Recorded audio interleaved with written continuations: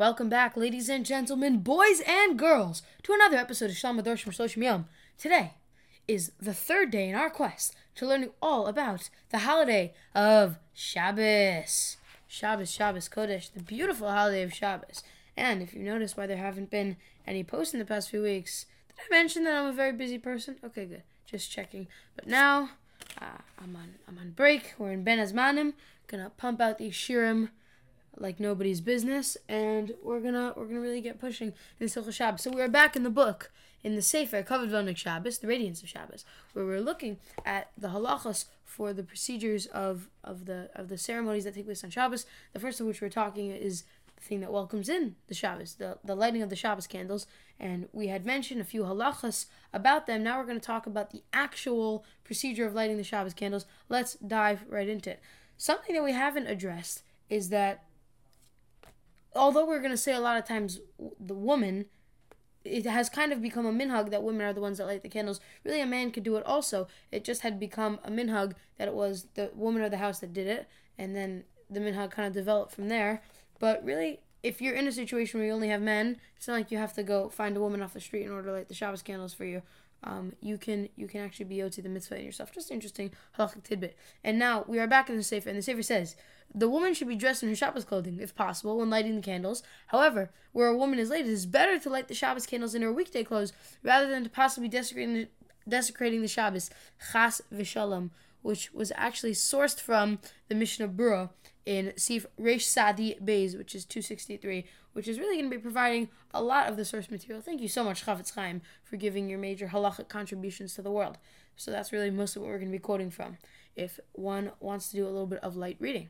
So that's actually pretty logical. We want to try to respect Shabbos, but obviously, we much rather you light Shabbos candles on time than be in a big fancy poofy dress. If you can do both, if you can prepare for Shabbos by being ready early, knock yourself out. But if you can't, not the biggest deal. We'd much rather you light the candles wearing your weekday clothes and then change afterwards. And it says it is customary for a woman to give some charity before lighting the candles. Additionally, which is from the Kitzur Shulchan Aruch, additionally, when lighting the candles, the woman should set fire to most of the wicks. This is an interesting process, but you're going to see why.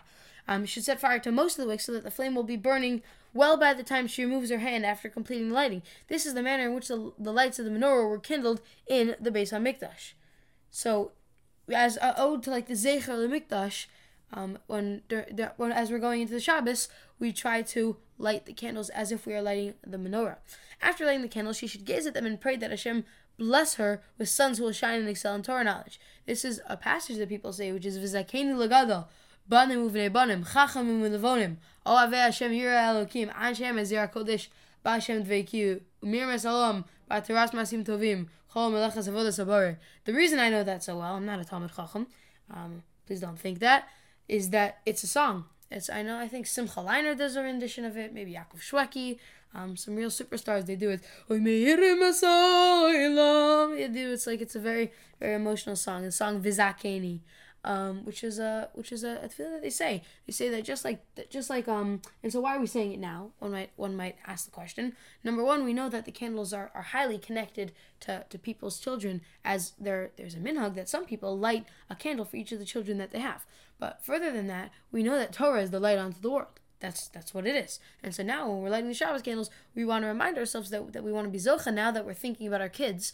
We want to be zocha to have children that will be Talmidei Chachamim, that will be Ohavdei Hashem Yireh Elokim. Amen. And then it says for women who do not have children, it's a segula. It's I don't know how to even translate the word segula. It's like a good thing to do to get a little bit of schar. To read the Haftorah of the first day of Rosh Hashanah, which is of course the story of Hannah, who was infertile, and she went in the Mishkan in Shiloh, and she cried out to Hashem, and she was zocha to have Shmuel Hanavi, and so some women say that after they light the candles. And then the final thing is that the Chachamim teach that one should not light the Shabbos candles. That one should light the Shabbos candles with great joy. Those who are zealous in this mitzvah will merit to see the divine light and will bear children who will grow to be Talmidei Chachamim.